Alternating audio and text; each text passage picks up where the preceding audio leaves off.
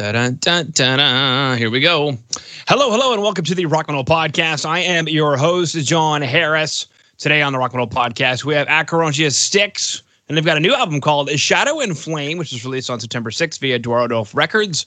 Right now, I'm being joined by Grant to share some more information about this release, a couple of tracks, potentially sinister, sexually sinister music video, and then what the band has been up to this year, what kind of plans they have. Stellar chat I'm looking forward to. Grant, welcome to the show. Great. Thanks for having me on, John. It's an absolute pleasure. Beautiful. Well, speaking of pleasure, one of the tracks we've got to chat about here that also gets the music video with the classic intro with the band name and everything else, the record company, the whole bit off to the lower left with the typing there. Old school all the way, man. Old school all the way. Old school all the way, which definitely shows at least how old I am. And me. I was actually just thinking the other day, speaking of which, how much the record industry has changed, the music industry has changed. And one of those things is, remember when a band could actually say, hey, we got a music video up on MTV? Yeah, man. When MTV actually played music videos. Yeah. And now it's just, we want to make a music video, then go do it. And if you want it to be somewhere, then put it up on YouTube. And if you want people to see it, then pay YouTube money.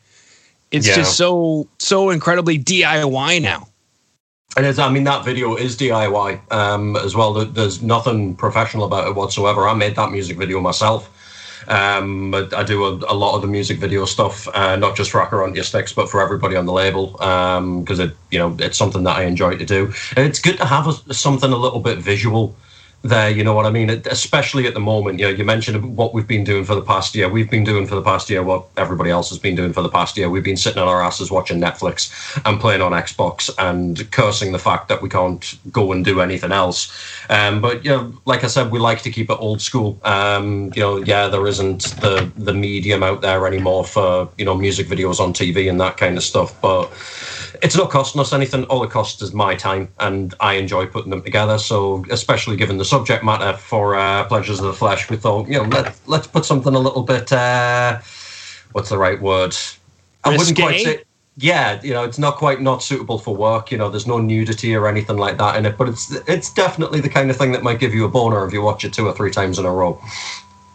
There you go. Perfect. Now, you mentioned a few things there that I wanted to touch base on, and just for some carefree chitter chat. You said you guys were watching Netflix and Xbox. What does Acherontia Styx do on Netflix and Xbox?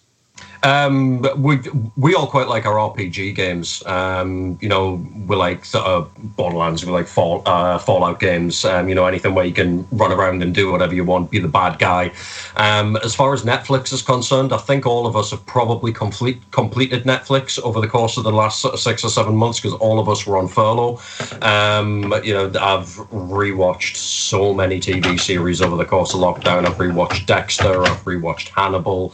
I've just started watching Brave New World again. There's a lot of fantasy involved in what we do. Daredevil Records itself. Daredevil is it's Tolkien reference. It's the Mines of Moria from Lord of the Rings, and they're also known as the Daredevil Mines.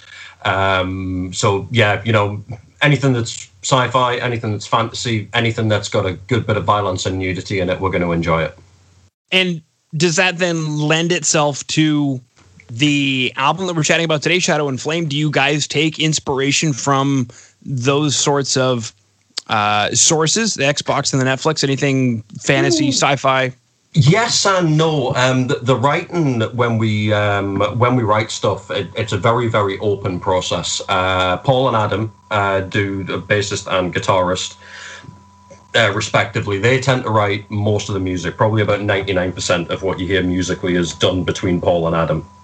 And then when it comes to the lyrics and the vocals, we look at the finished music, look at the drum patterns and the riff patterns and that kind of stuff, and then kind of not really a decision is made, but a conversation is had between me, Paul, and Jake as to whose writing structure is going to be best suited to the song, and also whose vocal style is going to be best suited to the song.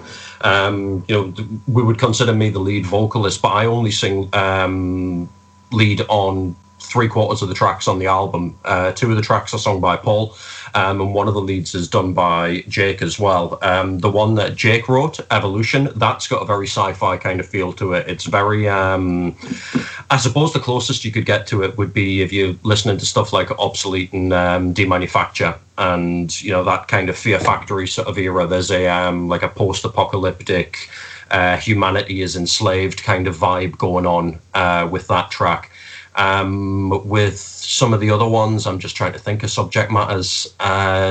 Cursed Love was directly inspired by a novel that I used to love when I was younger called Vert. It's a post-apocalyptic sci-fi novel based in Manchester in the UK, where cultures evolved to the point where the drugs are like collective experiences. Anybody that watches the video or anything like that, you'll see there's all these feathers floating around in the video. The drugs are feathers, and if everybody takes the same feather, then you experience the trip collectively. It's a messed up book. It really, really is. It's full of sex and violence and incest and all of the other things that make life really, really entertaining. But, you know, again, then we'd go on to, like you mentioned, Pleasures of the Flesh at the beginning of the interview there. That's kind of, it's about BDSM, it's about horror. I wrote that one. I was watching Hellraiser, and I was looking at the female Cenobite and thinking, what kind of mad, kinky stuff must this girl have been into in order to want to open that box? So it kind of, that song expanded out from there to not just the horror elements, but also the, you know, the very, very sexual elements that are involved in it. And I think what I'm generally getting at is there's no one source that we go to with regards to what we write. We write about what we're thinking about at the time, what we're feeling at the time. So if that is, you know, something that's very, very closely based to the narrative of some pre-existing material, like Cursed Love, so be it. If it's something that's completely original, like Paul especially is very, very good at just taking a feeling and expanding out on a very, what you would consider a very small feeling like anger or depression or anxiety or something like that, and vocalizing the entire feeling into these huge kind of storytelling elements, then, you know, so be it. Like I say, we write about whatever the hell we feel like at the time, to be honest. Well, and I guess that takes me to my next question. You mentioned a few different topics on different tracks. So is there not a theme running through the album? And I guess what I mean by that question, Grant, is when you guys composed Shadow and Flame, what was the intention, if there was one? Well, what we were looking at coming out of the first EP, which came out last year, it was called Your Possible Pasts. We noticed a very, very kind of set line, if you will, between the way that we were writing, and that's where the Shadow and the Flame thing, that's also a Tolkien reference. It's reference to the Balrog. Seen anybody that's watched Lord of the Rings will remember the quote with Gandalf where he goes, the beast of shadow and flame. We looked at it, and kind of obviously the flame to us was representing a lot of the raw kind of death metal anger sort of elements that we get coming through in a lot of our music, because the album is kind of, it's not split down the middle, so to speak, but there's 4 or 5 tracks on the album that are very ferocious blast beats, kind of snarling, growling, vicious vocals, and then the other half of the album is a bit more emotional. You know, Scorned, one of the other tracks that, you know, I was going to talk about a little bit more, that's a very emotional track. Cursed Love is a very, very emotional track. So it is kind of conceptual in the fact that the shadow element of the title represents the emotion that we pour into it, and the kind of the not sadder emotions isn't really the right way of putting it, but the more kind of heartfelt emotions that go into one side of the music, and then the flame element is all of the anger and the viciousness and, you know, what you would expect out of a death metal band, songs about cutting people up and what have you. As far as concepts is concerned as well, we've brought one track forward from last year's EP, and it kind of ties in with the band name and where the initial kind of creative elements of the band came from. Acherontia Styx is the moth that Buffalo Bill forces down his victim's throat in Silence of the Lambs, and 2 of the tracks off that first EP were direct Thomas Harris references. We've got a track on there called Lecter, which, I mean, that speaks for itself. And then the one that we've carried forward from the EP and we've re-recorded it and restructured it a little bit is called Eyes of Glass. And that's reference to the name's gone, the Tooth Fairy, Francis Dolarhyde, from the novel Red Dragon. Anybody that's read it or seen the movie, he's sticking bits of mirror into people's eyes after he's killed them and does all of the nasty stuff that he does to people in that in those scenes. So that Eyes of Glass reference is a reference there. We've moved away from, I mean, we were never going to be a Thomas Harris tribute band. You know what I mean? It wasn't a case of, right, all we're going to write about is the stuff that's written about in the Hannibal Lecter series of novels. But it was definitely a big inspiration very early on in the songwriting process with a lot of the twisted imagery that Harris put across. We'd already brought the band name in from that. So we kind of thought, yeah, you know, Hannibal Lecter, we can get some material out of that. Of course we can. The other killers involved Francis Dolarhyde for Eyes of Glass. And then there is a little bit of Buffalo Bill reference going on in one of the other tracks off the album. But especially when we completed the lineup, bringing Adam and Jake in at the end of last year, you know, immediately it was a case of the floodgates are open. Let's just write what we want to write and let it flow. You know what I mean? Yeah. Yeah, no, that actually makes a lot of sense. Now, I guess going back to the music video for Pleasures of Her Flesh. Yeah. You mentioned it was DIY. Take us through that process. What were you looking to do? And are you excited about the end product? It's probably my favorite video that I've put together as far as the finished product is concerned. I think it flows very well. I think it's synced up very well. Because Pleasures of Her Flesh is about sex, it's about rough sex, you know, sex that's bordering on violence and murder and what have you. So we wanted it to be provocative, but not in the, you know, the hip-hop video and pop video kind of thing where it's just blatant flesh and sexualization. We wanted it to be teasing. We wanted it to be, you know, flashing imagery and kind of, did I see what I just saw, as opposed to just some poor girl or some poor guy even just standing there half naked shaking themselves around. You know, we don't want to be drawing attention to our music based purely on controversial imagery or anything like that, which is why anybody that watches the video, you'll see, you know, the longest cut in it I think is about 6 or 7 seconds before it snaps away to something else. We wanted something that would stimulate people visually, that would represent what the song is about, but without going into the realms of either over-sexualizing things or indeed the other end of the spectrum, because we're talking about elements of BDSM and we're talking about elements of horror movies like Hellraiser didn't for 1 second want to start sort of promoting sexual violence or glorifying sexual violence, even if it is consensual, especially in this day and age. You know what I mean? Everybody is offended by something, and it's not like we've got a problem with offending people, but offending people just for the sake of it, that's a different kettle of fish altogether. It sure is. Yeah. Which is an interesting mindset, because I remember younger years, 20, 25 years ago, I was definitely in that position of like, oh, you want to get offended? No. I will give you something to be offended about. Yeah. And, I mean, we've got videos that'll gross people out. You know, the Lecter video, especially, it's another one that I put together myself. It was the first music video that I put together once we got Acherontia Styx back together. And I just went through an old film archive and found loads of footage from like the 20s and the 30s of exploratory footage and exploratory surgery footage, and, you know, all these kind of brutal surgical instruments and that kind of stuff. You know, there was a podcast that have been very, very big supporters of us. Can I say the name?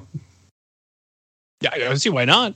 Yeah, a bunch of guys from Ohio called Licking County Metalheads. They were the first people to air our video like outside of the UK, and they turned around after seeing the video for the first time and went, for the love of God, do not eat spaghetti while you are watching that video. You know, they were comparing us to Cannibal Corpse and Morbid Angel and all that kind of stuff, which obviously is a death metal band. The minute somebody utters your band in the same sentence as somebody like that, even if they're turning around and saying that we're a shit version of them, which they weren't.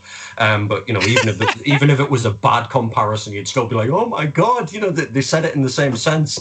But, you know, we got all of the grossness out of the way with that video. And we don't want to be a stereotype when it comes to metal. We don't want to be a stereotype when it comes to death metal. And here's a load of blood and guts, or here's an album cover with a girl getting her bits ripped open and all that kind of stuff. It's been done.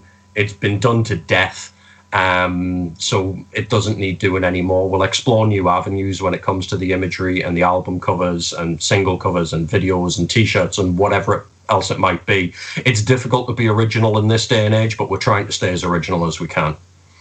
Yeah, well, the interesting thing is you brought up, a couple of bands there that I had in mind when I first heard you guys, because death metal's become such a unique thing nowadays. Where when it first started coming out, you had Deicide, Morbid Angel, Cannibal Corpse, and it had a very rough sound, or Death even, the band Death. And it had a very rough sound for an obvious reason. I mean, who wanted to produce that stuff? But after it caught on, fast forward, especially coming from England, you've got a significantly more polished version of it with something like Cadaver. Yeah. Or there's a few other bands that I can think of that came from England that are like, with Surgical Steel, that band. Carcass. Yeah, Carcass. Love Carcass, man. Massive Carcass fan. Yeah. Where all of a sudden you've got a death metal band where people are turning their heads and going, how did they get that guitar tone? Like that didn't happen with Cannibal Corpse. I don't think. Anyway, where anybody's going, man, how did they get that guitar? The bass player, maybe he had a pretty sick tone. Indeed, he did. But that kind of brings my next question of, so the vibe I get, at least from this particular album on a production level, is that Cannibal Corpse sound. Are you guys looking to polish it up a little bit more, make it, I guess, maybe more modern sounding, or where are you guys looking to take it into the future? Well, we wanted to try and obviously wear our hearts on our sleeves a little bit, and we've each got we've got common ground in death metal, the four of us, but the sort of major influences of each member come from slightly different directions. Paul, our bass player, is very, very big into his black metal. Let's not talk about black metal production sounds. Normally sounds like it's been recorded in a tin bucket for the best part of it. But then again, modern black metal is starting to go to a more polished sound as well. Adam, our guitarist who does the majority of our production, he comes, I wouldn't say power metal is the right way of putting it, but these kind of the heavier sort of post death metal that came out, sort of around the early 2000s, bands like Arch Enemy and a lot of stuff that came out of Scandinavia, where you've got the rawness of death metal, but you do have a very sort of polished, clean and melodic element coming through it. And I think that's what Adam is trying to bring into the production a lot, is he wants to make it raw enough to be death metal, but clean enough that people aren't just going to be, people will give it a chance if they're not into death metal, and they'll actually get to explore a little bit more about what we're doing and see that it's not just and there's more to it than that. Mm-hmm. Perfect. Now, one of my, I guess, last questions is, we chatted a bit about coronavirus. We chatted a bit about, completed Netflix. And that's one of the things I love hearing from people is, I've completed Netflix. Like, oh, okay. It'd be nice, addicting, actually, if anybody from Netflix is listening in, to actually have a completion score where it's like, ding, you earned a gold star. You've watched 6 hours of Netflix or whatever. And then people start doing that. But anyway, what else has been going on for you guys this year? Have you turned coronavirus into a blessing? And Adam has a solo project, because that guy's guitar playing it's on a whole other level. It really, really is. Aside from the fact that he's like 6'9", so when he picks up a normal guitar, it looks like a ukulele in his hand.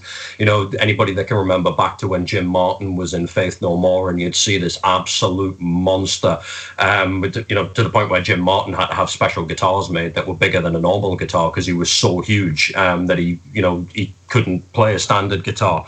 Adam has released a solo album that definitely harnessed a lot of his kind of ill feeling and kind of just general sort of negative emotion that came out with coronavirus, because the vast majority of the album had been completed from a writing perspective before the before the plague took over the world. It didn't really affect this album too much. The only song that we've actually written during the pandemic, which we added to the album at the last minute, was Cursed Love. But we had all of the demos down, we had all of the song structures down and that kind of thing. So it was just a case of waiting for lockdowns to lift so that we could go and get the final recordings done on this. But as far as the rest of the band is concerned, because we all like to do this as well as doing our own thing, Paul released a solo album, Adam released a solo album, and then obviously once there was the chance for us to be able to get back together a little bit and get the rest of this recorded, we all went storming into the studio and went, right, let's get the finals of this down and get it out, because we had to keep putting the release date back and back and back. Initially, we'd looked at releasing it in May, and then obviously we couldn't get the final recordings done, so then we put it back to June, hopefully thinking that it was going to get lifted. That didn't happen again. So, everybody's kept themselves busy creatively. We've been writing towards the next album. But as I said, most of what is on Shadow and Flame was already finalized in sort of December, January of last year and this year.